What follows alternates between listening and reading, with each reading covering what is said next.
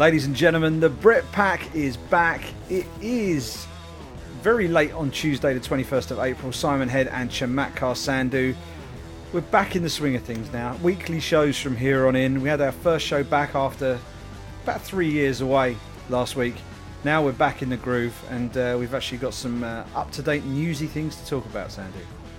We absolutely do, Simon. First of all, it's been another week of daily, linking up with DJ Pillow and MC Duvet at the local resident, the couch. It's been a bit of the same old, but I'm glad to get into the office in the house and jump on and do this pod with you again. And it's a busy week, Simon. There's no doubt about it. There's lots of news. It all kicked off last week with our first breaking news edition of the pod, where the UFC are back in business, so to speak, by announcing a card on May 9th, which we now know will be called UFC 249. So instead of cancelling that event, it's kind of technically postponed, and it's just kind of moving forward to a new date. And we've had a bit of a casualty, which we'll get to in a second, but let me just go down the running order of this card so that everyone is familiar with what's going on. Insane order of fights we've got here. Yeah, it's crazy. Tony Ferguson versus Justin Gaethje for the interim lightweight title. Henry Cejudo versus Dominic Cruz for the UFC Bantamweight Championship. Francis Ngannou versus Jairzinho Rozenstruik. Jeremy Stevens versus Calvin Kattar. Donald Cerrone versus Anthony Pettis. Greg Hardy versus Jorgen De Castro. Alexei Oleinik versus Fabrizio Verdum. Carla Esparza versus Michelle Waterson. Jacare Souza versus Uriah Hall. Vincent Luque versus Nico Price. And then Charles Rosa versus Bryce Mitchell. Now, the casualty we had already since this fight card was first announced is Amanda Nunes versus Felicia Spencer. They were going to fight for the UFC Featherweight Championship. And then a couple of days ago, Amanda Nunes basically pulled out of the fight, just kind of simply stating that, she doesn't have enough time to prepare. And I've personally got no problem with that. I'm sure we can get into more of that in a bit. But I guess just to kind of kick things off, Simon, your reaction to the event being announced, this particular fight card, and your thoughts on it all potentially going down on May 9th. Yeah, it's... From a professional point of view, this is fantastic news, because finally I'm going to get some legitimate sport to write about rather than scrambling around trying to find some interesting news lines from fighters who have no fights to compete in. So that's good. Assuming all of the safety side of things, and that's been discussed ad infinitum, we understand all of this needs to happen safely. We don't know where it's going to be yet. I think the smart money is probably Florida. Given what's happening down there. We touched on that in our breaking news episode last week. I think that's probably the favourite. I think long term or medium term, the UFC want to put shows on at the UFC Apex in Las Vegas. But for that to happen, there's a few wheels need to be greased from a governmental perspective. I think there might have to be a bit of pressure from up top onto the governor, who I think is a bit against opening things up at the moment. The mayor apparently in Vegas is screaming for things to be opened up, but the governor is saying no, we've got to keep things locked down. So there's a bit of a power struggle in Vegas right now. Once that all gets sorted, because the commission in Nevada report to the governor and were hired by the governor, so once the governor gives his blessing, then I think there's the opportunity for it to be at the Apex. I don't think that's going to happen in time for this, so this is most likely to be Florida. Amazing card of fight, Sandhu, absolutely insane. I mean, we can argue the matchups here. I mean, Ferguson versus Gaethje, I think the general consensus is that is probably the best available lightweight fight that we could make right now, given the restrictions that everybody has. Conor is off the table right now. He's locked down in Ireland. Khabib is off the table right now. He's locked down in Dagestan. So Ferguson and Gaethje, both able and willing to get in there and fight. That is a barn burner of an interim title fight. Henry Cejudo seems to be doing everything he can to avoid legit in-form contenders right now. Dominic Cruz is the GOAT at bantamweight. I think he's probably the best bantamweight champion UFC have ever had. And, he's been through and he's faced a who's who. But he's coming in off a loss, Sandu. And the guy that Cejudo was supposed to fight in this matchup, Jose Aldo, was also coming in off a loss. Although, granted, I thought he beat Marlon Moraes. I was in Vegas for that fight, and I firmly believe that Aldo did win that fight. So I can give Cejudo a little bit of leeway on that. Dominic Cruz really shouldn't be fighting for the belt here. It should be Peter Yan, Aljamain Sterling, maybe even someone like Corey Sandhagen. Those guys are the people who should be up there because they're in form, they've worked their way up, and they deserve their shot. For reasons, I think Cejudo's going for legacy and for the biggest possible money fights he can get, which is, I guess, is fair enough. It's a shame we don't get Amanda Nunes, Felicia Spencer, but I think, as you say, Amanda probably did the right thing by stepping back. And Ngannou Rosenstruik is insane. If that goes longer than a round, I'll be very surprised. Because both of those guys have got insane knockout power. Last time I said this for a Francis Ngannou fight, Sandu, it was when he fought Derek Lewis.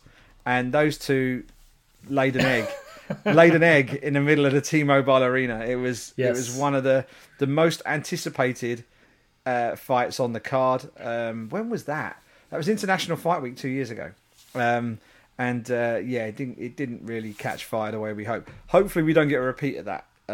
Both guys love to throw down. Both of them, I think, are going to be eager to pick up a win. Whoever wins this, especially if it's by knockout, has got a real legitimate claim for a shot at the title. Kelvin Cater Stevens is massive. Cerrone was always going to be on this card. They could hold this in Antarctica. Cerrone will find a way to be on this card. And the other one I'm looking out for, Vicente Luque versus Nico Price, is the most insane fight on this card, Sandu. All the other fights you've got, the only one that rivals it is the main event. But if you're talking pure, unadulterated violence, Vicente Luque versus Nico Price is your fight. And that's the second fight. Assuming that the bout order that we've got at the moment, and I'm running off MMA Junkie's bout order at the moment, if that's that's going to be the second fight of the night. We've got Bryce Mitchell, Charles Rosa kicking it off. But Luque versus Price is going to be just insanity for as long as it lasts. Amazing card. I hope it happens. If it does, and this card stays intact, then we're going to have a lot to talk about the following Tuesday. Absolutely. And a couple of notes. I mean, first of all, going back to the Dominic Cruz Cejudo fight, I think from the UFC, from Cejudo's perspective, he wants a legacy building fight, which Cruz definitely checks that box. But I also think that when the UFC were kind of putting this card together, they were kind of thinking, right, we need to get the biggest names possible, stack this card so it can do really, really well on pay-per-view. And then, although from a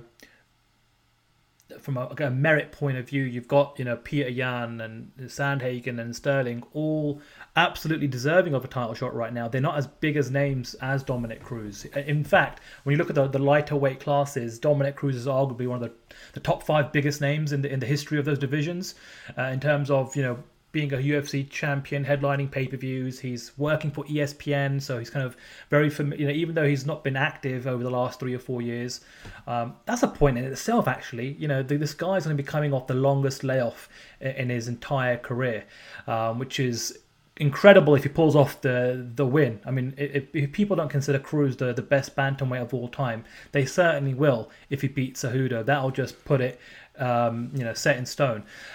The one question I actually had for you is pertaining to the main event, because there was a bit of a wrinkle to the story of the last week where Tony Ferguson made weight, Simon, on Friday. Madness. He decided to make weight, which obviously was good. A bit of buzz on what would have ordinarily been a quiet day in what is already a quiet period in the sport.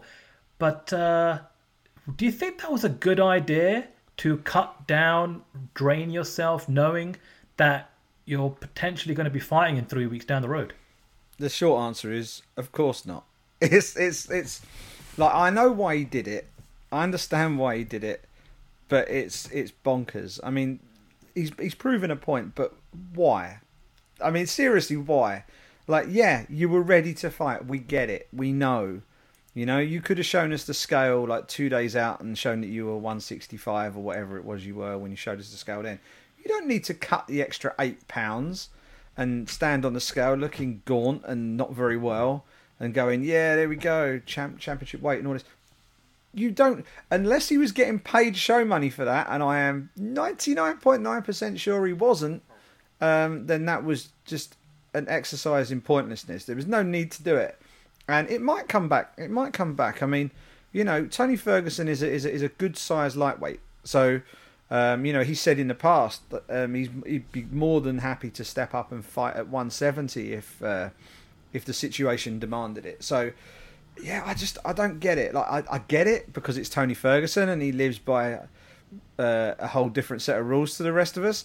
But by the same token, it can't help him. I mean, an athletic commission would have to take a serious look at a fighter making big weight cuts in quick succession. I think there's probably long enough between these fights or between that weight cut and the next one for it to not be a problem. But yeah, I mean, if I was Justin Gaethje looking at that, I'd be like, yeah, go on, you lose those pounds, get down to 55. I'd be sitting there just rubbing my hands together because Gaethje only has to do it once.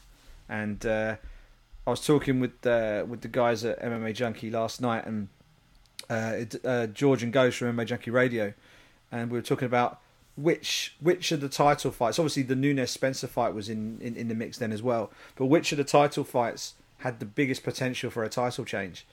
And I think we all agreed that it was this main event.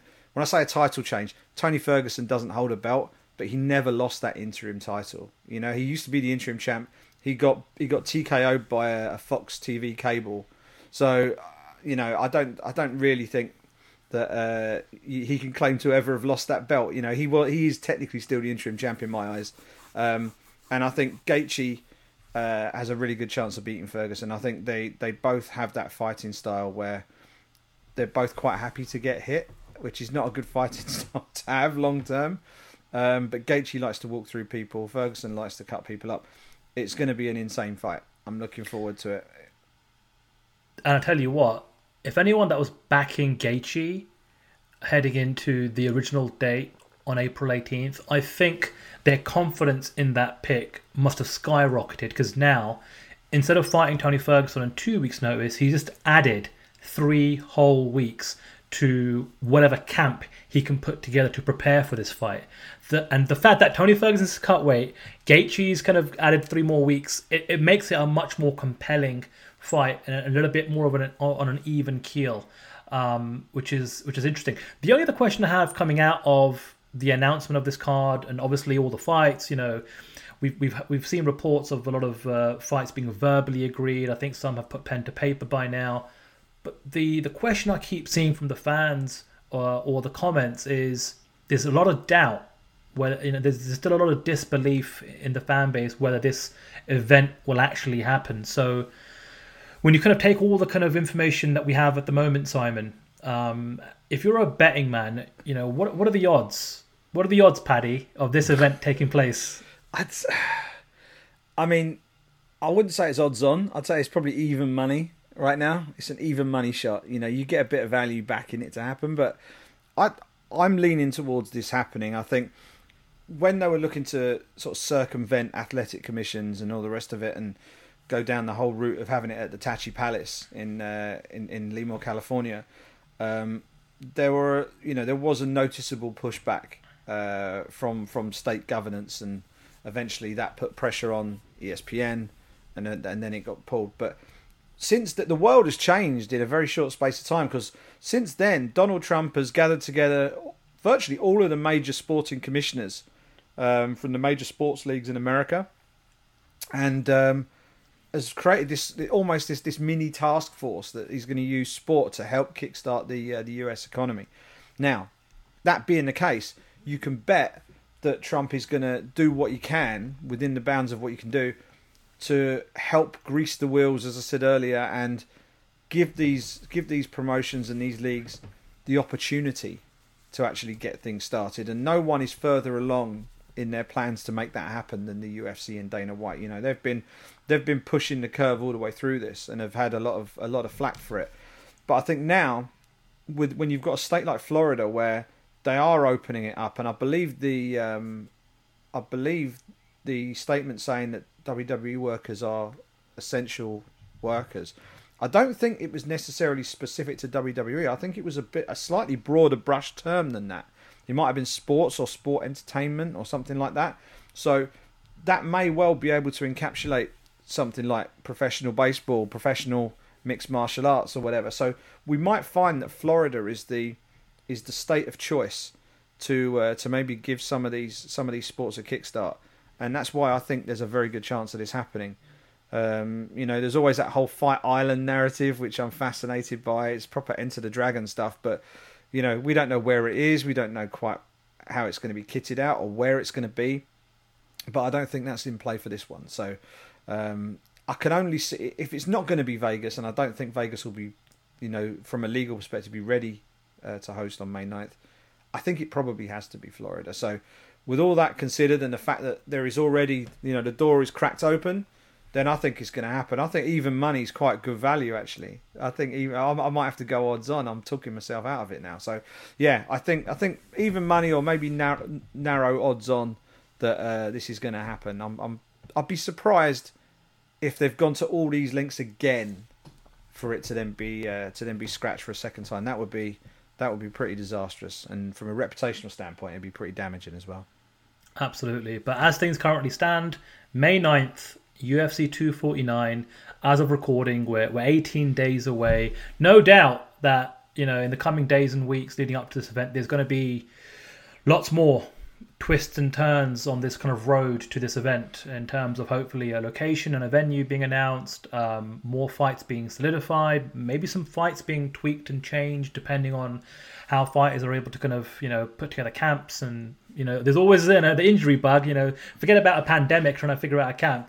Things can happen during fight week, during a weight cut. There's a whole host of things, but right now we've got a UFC fight to look forward to, and that's pretty cool.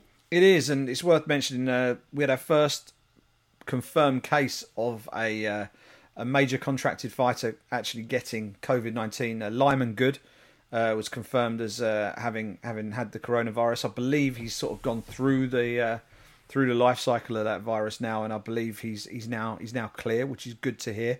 But yeah, he was the first confirmed case. Before we move on from this, Sandu, it's a hell of a fight card.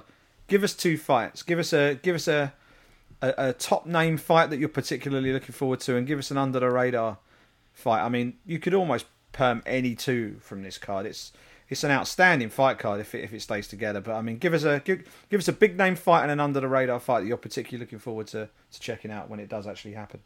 Yeah, no worries. And I think the big name fight that jumps off the page for me, outside of the ones that we've already mentioned, because like we've talked about, this is an absolutely stacked card. I don't think there's actually technically an under the radar fight on there, in those terms. But Donald Cerrone, Anthony Pettis, you talk about two legends of the sport, two guys that have essentially fought the who's who. Their resumes are absolutely stacked, full of every big name in the 170-pound weight class, 155, 145.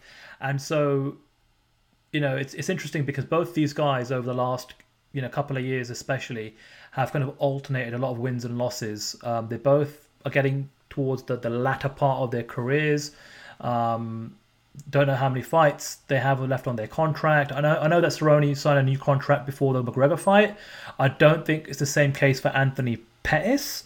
We have seen in the last 12 months his younger brother Sergio Pettis fight out his UFC contract and then make the move to Bellator. And every interview I see with Anthony, I keep kind of getting this, my takeaway from his interviews are always he's just looking to maximize whatever value he has left in terms of his name in the sport, and he wants big money fights. So we'll see what the future holds. But right now, he does hold a win over Cerrone. It goes back to a UFC event back in 2013. So for Cerrone, it'll be great to kind of get that one back. And, these two guys, it's interesting that this fight got announced on this card, because I'm wondering if that is a fight that they were trying to potentially put together for Tachi Palace, because obviously both guys fought for the WEC, whose home was Tachi Palace. And then in terms of an under the radar fight, I'm thinking perhaps Greg Hardy versus Jorgen De Castro. Now, and this is all about Greg Hardy, because every time he's put, in a co-main or a main card slot, he gets absolutely slaughtered by a lot of people in the MMA community who, first of all, don't think that he should be fighting in the UFC just given his past transgressions, let alone a high enough spot on the card, just given his record. And so the fact that he's kind of weaved into the mix of this absolutely stacked card is interesting, but at the same time, he is a Dana White favorite. He did fight his way through the Contender Series, and we've seen now we've got a decent enough history on the Contender Series where if you do well there, Dana White's going to look after you. He's going to make sure that you're propelled and pushed into spotlight events and really, given an opportunity to shine in front of the biggest audience and biggest stage possible. And there's one thing that you can't deny, and that's if this event takes place, it will get a lot of eyeballs because everyone is thirsty, for sport, but particularly in the MMA community, everyone is thirsty for fights. This is the longest break we've had in terms of watching brand new events and brand new fights in the absolute years. Yeah. So give it a few more weeks, and I think we're all going to be kind of frothing from the mouth if everything kind of stays intact and stays together. So there's my kind of 2 picks for you, Si. Yeah, no, I wouldn't sleep on I wouldn't sleep on the mad titan either. Jorgen De Castro has got some heavy hands. He's unbeaten. He's had one fight in the UFC, and it was an absolute huge knockout of Justin Taffer at UFC 243. Massive knockout power. Perhaps not as mobile as Greg Hardy, perhaps not as athletic as Greg Hardy, but does he hit as hard as Greg Hardy? Oh yeah. So that one's going to be a lot of fun. Interesting. I've been on a couple of live chats with King Mo. King Mo's an ATT coach these days, as well as being a storied fighter with Strikeforce and Bellator and all the rest of it. And it's interesting because talking to him, and I've asked him about, if you were asked to coach people on a fight like this, what would your reaction be? And one of his first things he said was, I'd want to make sure they haven't got asthma. Greg Hardy famously uses an inhaler. So it's an interesting one. I mean, given that it's part of this much bigger news story, we haven't really heard a hell of a lot from or about Greg and his inclusion on the card. But it is an interesting thing to look out for, because if you do end up catching this COVID thing, it can absolutely cripple your lung capacity, I understand. So it's something that, if he ended up catching it as a result of being on part of this card, worst case scenario, well, not the worst case scenario, but certainly a bad case scenario would be that it could end his career. If you lose 20% of your lung capacity and you're competing in a sport like MMA, especially as a heavyweight, I don't think there's too much hope for you really. So I hope that if he is competing, he competes healthy, and that everything is okay, and everybody who's involved in the event, from staff, fighters, officials, everybody involved is looked after appropriately. I'm sure they will be, and there's no ongoing issues after the event. Yeah, and on that note, it kind of made me think back to the Amanda Nunes situation, and all the fighters really, because the UFC are calling fighters and managers and ask them, hey, do you want to fight? And clearly there's a lot of fighters that do want to fight because this is how they make their money. Amanda Nunes is in a situation where she could say, actually, hold on a second, I don't have enough time to prepare for this fight. I don't have the appropriate facilities and training partners just due to the pandemic. But she's in a very unique situation.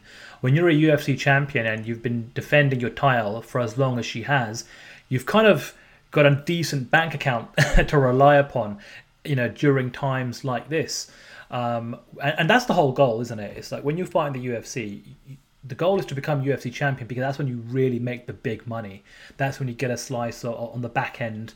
That's when you're kind of the marquee fight on a card and things of that nature. Whereas everybody else, you're still trying to collect paychecks. And so you've got a situation like even Tony Ferguson, when he fights, it would have been almost close to a year since his last fight, and so you're put in a situation, if you say no to a title opportunity now, what does that mean for you, at some point down the road? So seeing which fighters accept fights, don't accept fights, or decide to kind of pull out for various reasons, you just can't knock them at all, especially in the current situation we're in. But for the ones that have said yes and verbally agreed, and who knows, maybe the UFC pull another rabbit out of the hat and can throw in a third title fight, because that was the original plan, is to come back with 3 title fights. They're down to 2, which is still pretty fantastic, but I think, like I said before, there's a lot of twists and turns on the road to UFC 249. Yeah, and there's bound to be more as we lead in. Just over, what are we talking about? 2 weeks away, 3 weeks away now. We're not too far off. So that's the UFC. They are ploughing forward with plans to get the thing back on the road again. What about the other key players in the world MMA landscape? What's happening with the other big promotions? We've had some breaking news from 2 of them today, Sandhu. You're a former PFL employee. Why don't you lead us in with what's going on with the PFL, and then I'll bring us up to date with what's happening with Bellator. Yeah, absolutely. So PFL yesterday decided via Brett Okamoto and then through a wider press release to reschedule, is what they've called it. You can call it cancel, you can call it postponed. They've decided to call it a reschedule of their 2020 season to 2021. And so it's still going to air on ESPN in the States. Just going to be moving forward a year.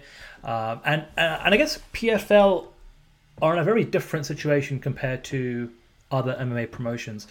They do have a smaller roster, but once the season starts, you have to stick to that schedule to make it fair for all the fighters competing in their format. And as a reminder to everyone, they have a regular season, so week 1, week 2, week 3, week 4, week 5, week 6.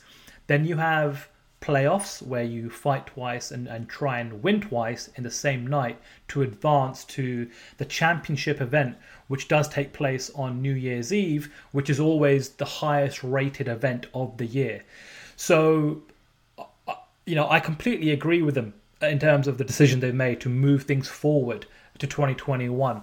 And I think they're a small and nimble enough unit to be able to make a decision like that. But going back to their roster, it's a global roster. They have fighters from all over Europe and Asia, South America, North America. And once again, to be able to kind of have everyone come in on a fixed schedule where you don't know what you're going to be able to do in terms of the legal side of things, the government side of things, venue. It was just like, of course they were going to move things around. Now, in addition to that, one really cool bit of news that they announced along with the reschedule of the season was they're giving every fighter currently contracted a stipend. So I don't know how much that is. I don't know how much each fighter is getting. I'm sure fighters will leak that information out to some journalists, but regardless, that is fantastic news, because I think if you're a fighter for the PFL, look, you're not making the kind of money I suppose a UFC champion's making, but not being able to compete for a year does mean that you're going to need something, and the PFL are looking after them. So hopefully it's good enough for them to kind of get by through the next 12 months, I guess. And I'm sure the PFL back office staff will be able to take some more time and think about how they want to roll out the season. It just gives them more time to be a little bit more calculated and be a bit more, I guess, innovative with how they present the season next year. But that's, pretty interesting news. I mean, this is affecting the entire industry, the entire sport in very different ways. And on that note, like you said, Simon, Bellator also announced some interesting news with regards to their schedule. Take it away. They did, yeah. Literally, probably about half an hour before we hit record on this podcast, they've issued a statement, an official press release. Due to the ongoing safety concerns surrounding the COVID-19 outbreak, as well as current federal, state, and local government mandates, Bellator MMA officials today have announced that Bellator 244, originally scheduled to take place on June the 6th in Chicago, has been postponed. So they've put that one back. They're going to monitor the situation closely, the statement continues, and they fully intend to reschedule the event as soon as possible. And they then go on to explain what you would expect, where they say the health and safety of the athletes, fans, staff, partners, all the rest of it is their top priority. It's been very interesting watching how the different promotions have all had to approach this. No two promotions are made quite the same. They're run by very different people, very different ethoses in some cases, and they have different business models. I mean, the PFL is the perfect example of this. Small roster, but the thing with the PFL, their entire selling point is the season, isn't it? It's the fact that it is different.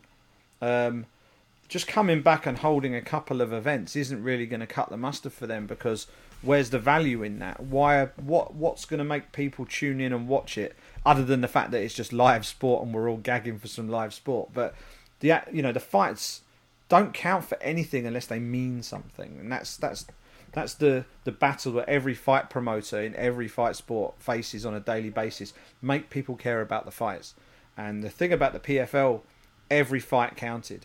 Every fight counted. There were points at stake to get them to the top of the standings, get into the playoffs, and then it's knockout time, and you go through. But if you can't finish, it's pointless starting. So it was one of those where once they realised they couldn't do it, then postponing it was really all they could do. The other thing, of course, is with the UFC coming back, and they're still talking about holding 42 events this year, so do the UFC. Now, I'm no mathematician, but there are not 42 weeks left in 2020. We're going to have some mid-week fight shows. So it may well be, because the UFC and the PFL share the same broadcast partner in ESPN, that might have been another factor in the PFL having to take a step back, because perhaps the UFC are going to be holding some midweek events, and they might be taking up some of the slots. Even if the events did start up again, the UFC events may be considered by ESPN to be more valuable, take precedent, and that scuppers any idea that the PFL may have had for coming back anyway. So maybe keeping their powder dry, holding things till 2021 is the safe bet. The big question, of course, is, are they going to do 2 seasons in 2021? Are we going to have one at the start of the year and maybe have a summer finale, and then have the second half of the season towards the back end of 2021? Keep everything rolling. And go from there. But I mean, the fact they're getting, they're paying their fighters is an outstanding gesture. I think that's really good, and I don't know where that money's coming from though. That's the thing. I mean, I would imagine the PFL are a pretty tight ship in terms of the financial side of things. They've not been up and running that long. I know they were the World Series of Fighting officially, but I would imagine that they're quite lean in terms of how it's all put together. So where that money's coming from, I'm not too sure. The only other promotion to mention is One Championship. I've spoke to a lot of Bellator fighters over the last 2 weeks, but I've also spoken to a lot of One Championship fighters over the last few days actually. I know that in theory they were looking at an event towards the end of May. But I think the general feeling is that might be overly optimistic, and the next big One Championship event may be pushed back into sort of June time, maybe even July time, depending on what sort of restrictions are happening over there in Asia. But it sounds like they're kind of ready to go, and I think they just need the clearance from whether it be the Singapore government or wherever for it to happen. So the UFC are clearly itching to get started. One Championship, I think, are not too far away from getting started as well. PFL on a holding pattern. You can bet Cage Warriors will be up and running as soon as the UK government lifts restrictions, but I think we're a good few months away from that right now. But touch wood, Sandu, we could be in for a few fight nights, maybe as soon as next month. And if we get one a month, then I would consider that a win. If we had one a month for the rest of 2020, I think that would be enough to keep everybody happy. But you never know; things might suddenly start to take off. Who knows? Yeah, and the only kind of asterisk left to kind of discuss when it comes to all of these promotions is we'll at some point get some more information with regards to how they are logistically putting these events together, what health and safety measures they're taking, because that is still at the forefront of everyone's minds. We are still in the middle of a pandemic. So, like I said, there's going to be a lot more information that's going to start rolling out in the coming days and weeks, just to figure out where and when and how, and so many questions that everyone's going to have the closer we kind of get to all of these events, but especially the UFC in a couple of weeks' time. Now, that's all the promotions kind of wrapped up, Simon. But I guess when I kind of think back to the last 7 days and what was perhaps the big fight story or fighter story, we had some good back and forth between John Jones, the UFC light heavyweight champion, with Dominic Reyes and Jan Blachowicz, and essentially the kind of back and forth ultimately concluded with John Jones essentially saying in no uncertain words that he's probably more inclined and interested in fighting Jan Blachowicz than he is Dominic Reyes. So I guess as you were kind of digesting the back and forth and where it kind of ultimately ended, being the European half of the show here, Simon, what did you take away from that back and forth exchange? It depends on your thoughts on John Jones's position, doesn't it? I mean, if we're talking from a purely meritocratic standpoint here, Jan Blachowicz has earned his spot and deserves his shot. Okay, so I think he might not be the most fashionable light heavyweight in the UFC, but he's done what he's needed to do to put himself in a position to challenge for the belt. So that needs to be said. However, Dominic Reyes came that close to beating John Jones.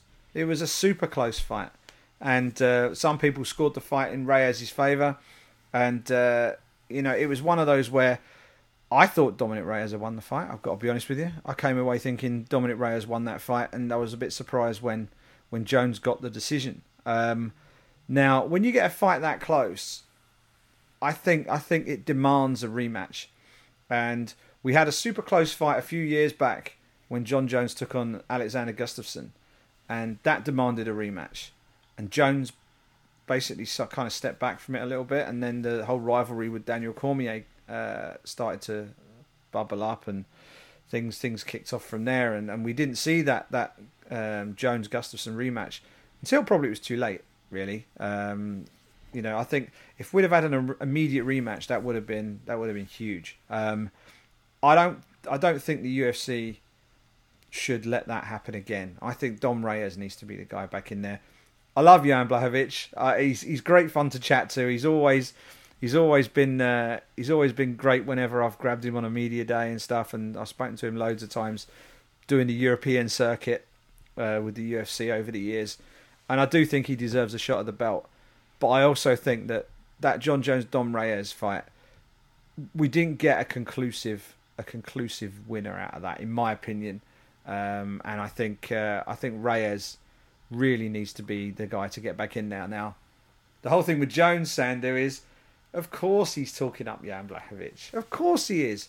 If you're John Jones and you faced a guy who pushed you to the absolute limit, do you want to be facing him again with some sort of half-baked training camp where, the first part of it you're going to have to do in isolation before you can get in a gym and train properly again?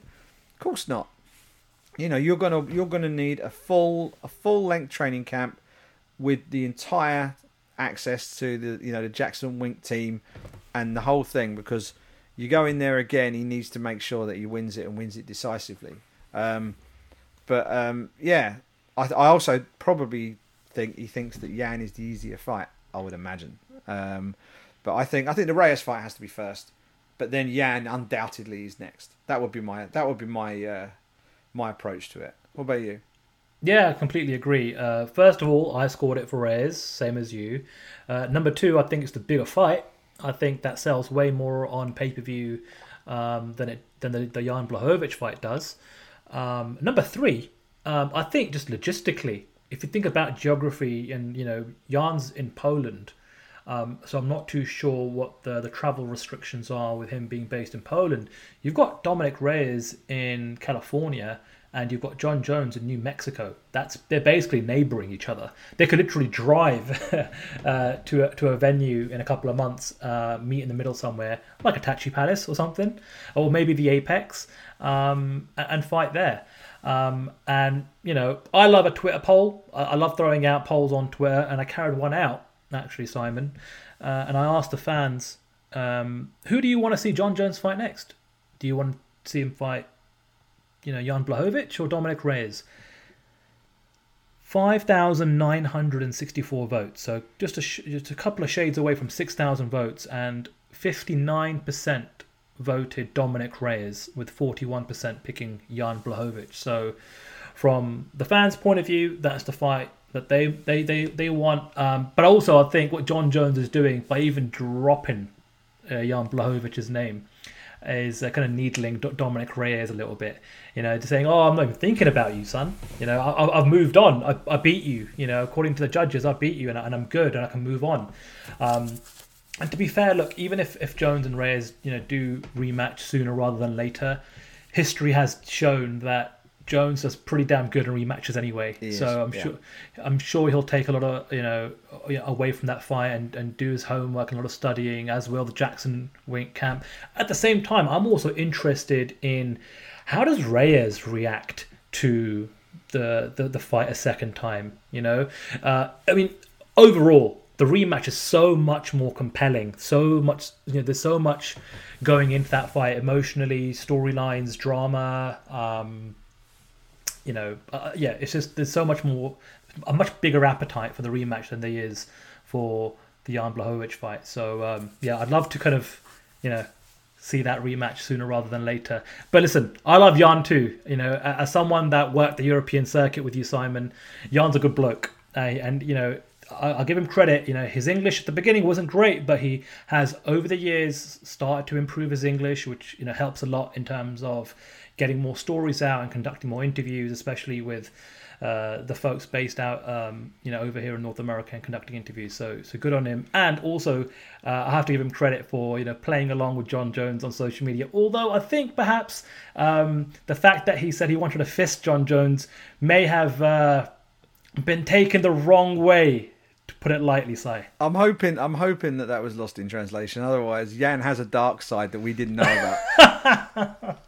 I don't want to explore that. Thank you very much. We'll steer well clear of that. But the other thing I would love to, obviously, the fact that all the fights are currently on hold at the minute, this stops the one thing that I really want to see with John Jones. Eventually, I want to see John Jones at heavyweight. That's what I'm really looking forward to seeing. I do think there's a little bit of unfinished business. I think if he deals with Dominic Reyes and then Jan Blachowicz, I think really he can consider the division cleared out pretty much. He'll have faced and beaten pretty much everybody at 205. And then there's not much else for him to do, and I'd like to see him move up. And John Jones versus Stipe would be a very interesting fight. But there's other interesting fights. John Jones versus Francis Ngannou would be kind of interesting to watch as well. There's options for him. I think he's certainly not going to be shy of potential dance partners in the next 12 to 24 months. Also, I'm not 100% sure you mentioned the whole flying over for the Fight Island thing. If Fight Island is nearer Europe, I don't know what the situation is with John Jones's travel right now. Right. Is he not, I think he's technically under some sort of probationary order right now, and that may well mean he can't leave the country anyway. So the people would have to come to him, I would assume. I don't think he's going to have a problem getting a fight.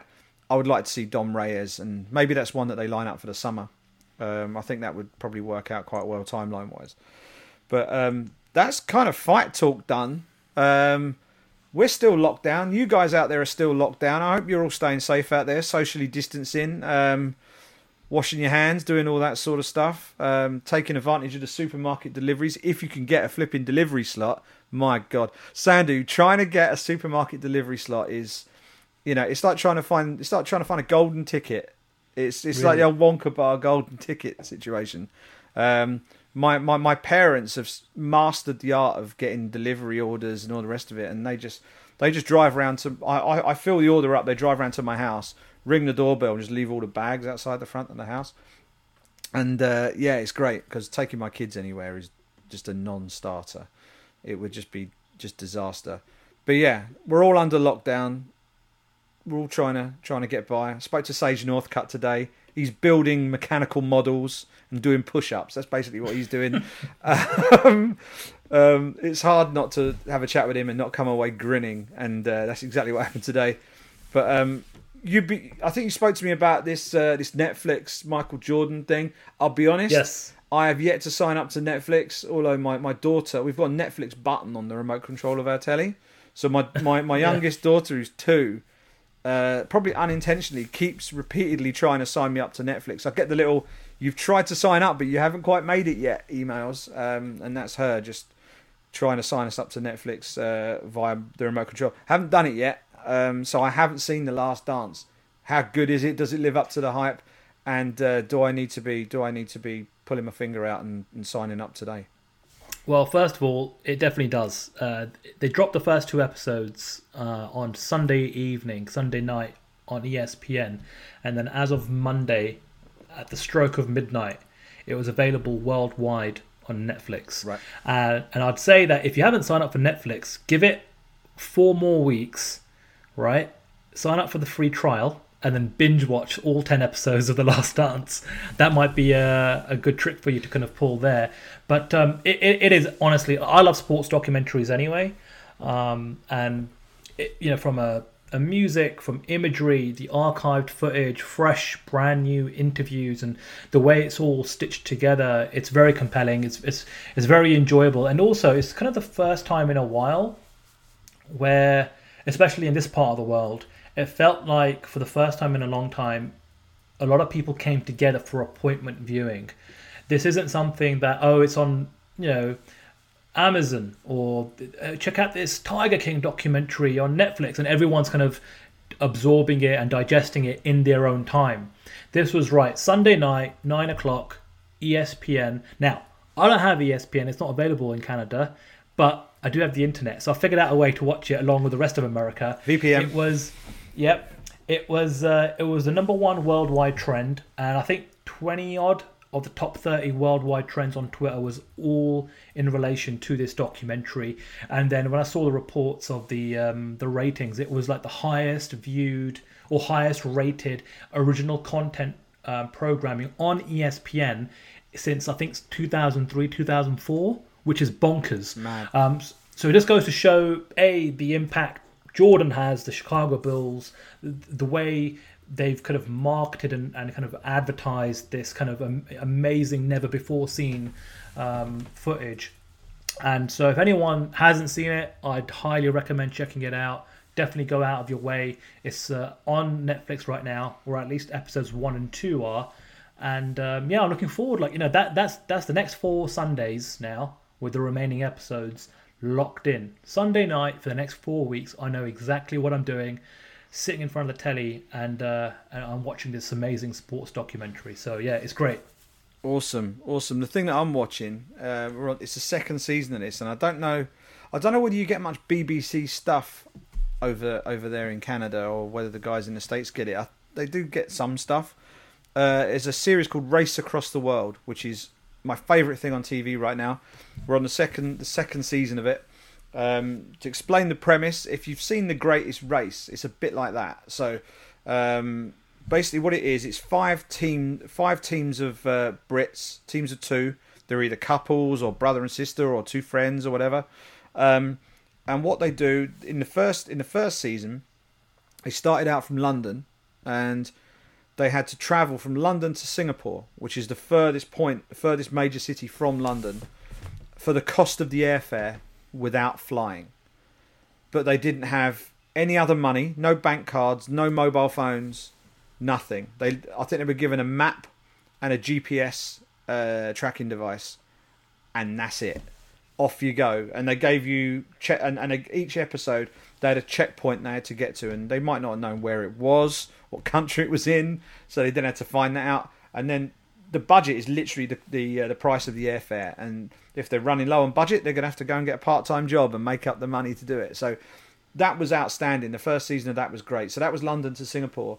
This 2nd season is Mexico City to, I think it's the southernmost city in Argentina. And that's pretty much 20 hours as well, but north to south. And same premise again, but you're going through South America, and it's outstanding. It's great TV. I love it. I think we're about to have the last episode of season 2 is coming up this coming Sunday. So if you can get I don't know if you can get iPlayer over there or you can wangle your way to get iPlayer over there. Get on BBC iPlayer. The first season's outstanding. Second season's really good as well. So that's what I'm watching. But I'm listening to loads of podcasts as well. And I don't listen to many MMA ones, weirdly, because I'm kind of entrenched in MMA all day anyway. So my favourite podcast is the Rewatchable, Sandu. You would love it. It's from The Ringer. There's a website in the States called The Ringer, which is run by Bill Simmons, who is a very famous sports writer in the States. Used to write for ESPN. And they basically rewatch classic movies and then sit down and do a podcast about it and talk about the everything that went into making the film, what would have happened if different people had been cast based on who had been approached beforehand.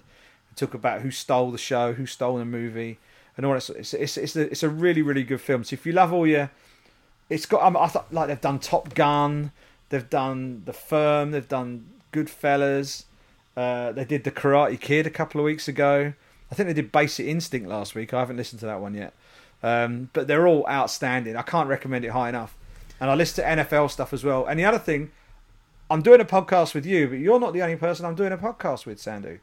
I feel cheated on. I'm doing a podcast with my 8-year-old daughter. Nice. I'm doing a podcast. My daughter Alicia is 8. She's autistic. And being stuck indoors is really hard for her. She struggles with transitions, changes to routine. So you can imagine how this would have been when all of this stay indoors, self-isolation stuff kicked in. And when we did it, we were only going to be doing it for 7 days, and then that extended to 14 days, and then it's just carried on and on and on. And we're like in week 5 or week 6 or something now.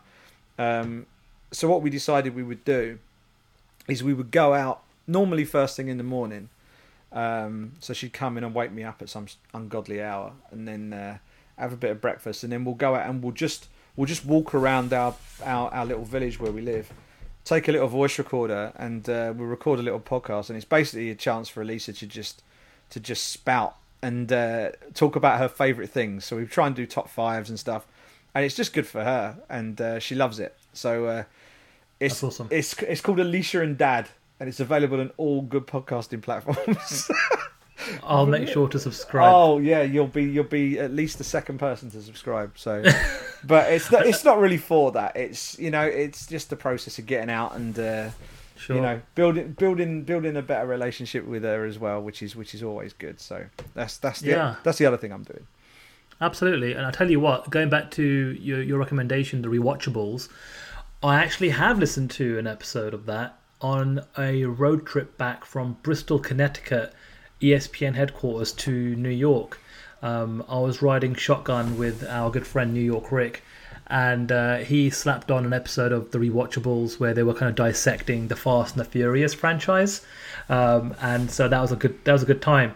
And that you've actually reminded me, I actually should subscribe, because I'm a big movie buff, and I think that podcast is right up my street. And the other thing I forgot to mention earlier when I was talking about The Last Dance is its director, and how the director has actually got roots in our fight community. So Jason Hare, who, no household name, but he actually produced the original 2 prime times. So this is the prime time for Mayweather Hatton.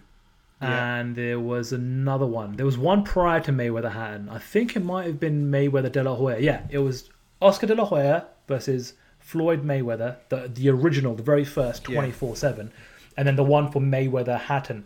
And I remember the Hatton one a little bit more vividly, only because that was our guy. Yeah. Right? That was our British hope of becoming the biggest boxing superstar in the world by knocking out Floyd Mayweather. And then he actually transitioned, and the UFC picked him up, and he did a bunch. Actually, he did all the UFC primetime episodes. That was his baby. Before the kind of UFC kind of, I guess, took that concept and then kind of changed it into what's now known as UFC Countdown, which they kind of produce in house. But yeah, he did all the classics, mate, like Jones, Evans, Diaz, Condit, Velasquez, George St. Pierre, BJ Penn. That was all him.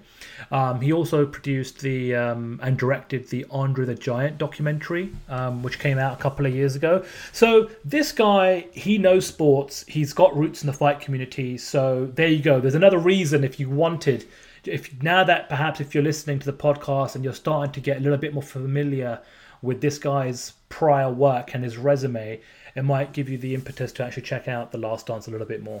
Awesome. Yeah, I do need to do that. I mean, you mentioned about getting the free trial. That is exactly what I'm going to do. I had Netflix before, but my wife hasn't. So that's how that's going to happen. But I used to watch Designated Survivor. I used to love that. I haven't watched the latest season of it. I think I've only seen the first season of it, or the first 2 seasons of it.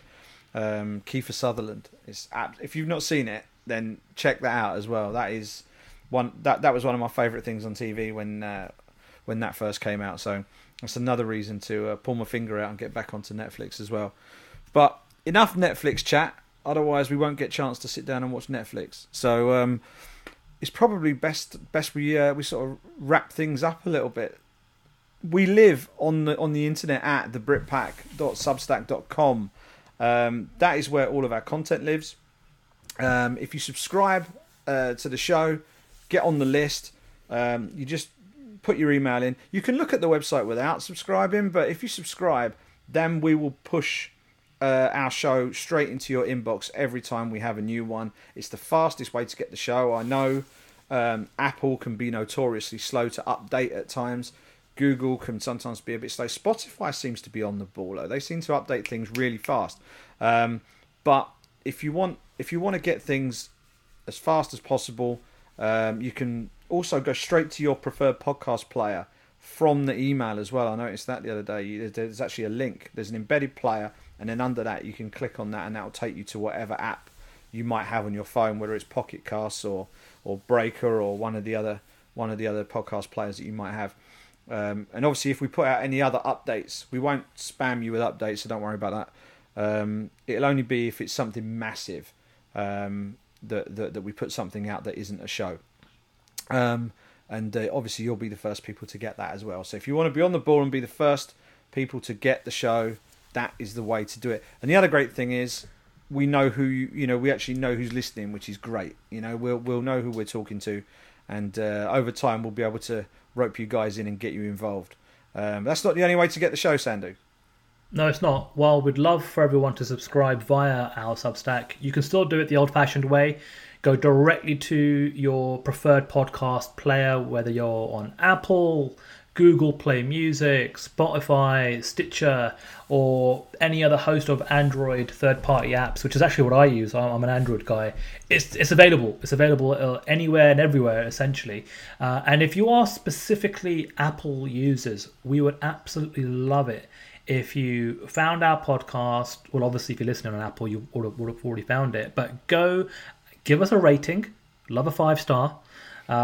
Drop a review, because that actually helps us immensely. It's how kind of Apple's algorithm works in terms of propping up podcasts, promoting podcasts, and we actually got a flurry of reviews over the past week, and maybe starting next week, Simon, we could read a few of them out, and greatly appreciate for anyone that did actually do that. Just kind of going to get us off the ground with our first show in 3 years.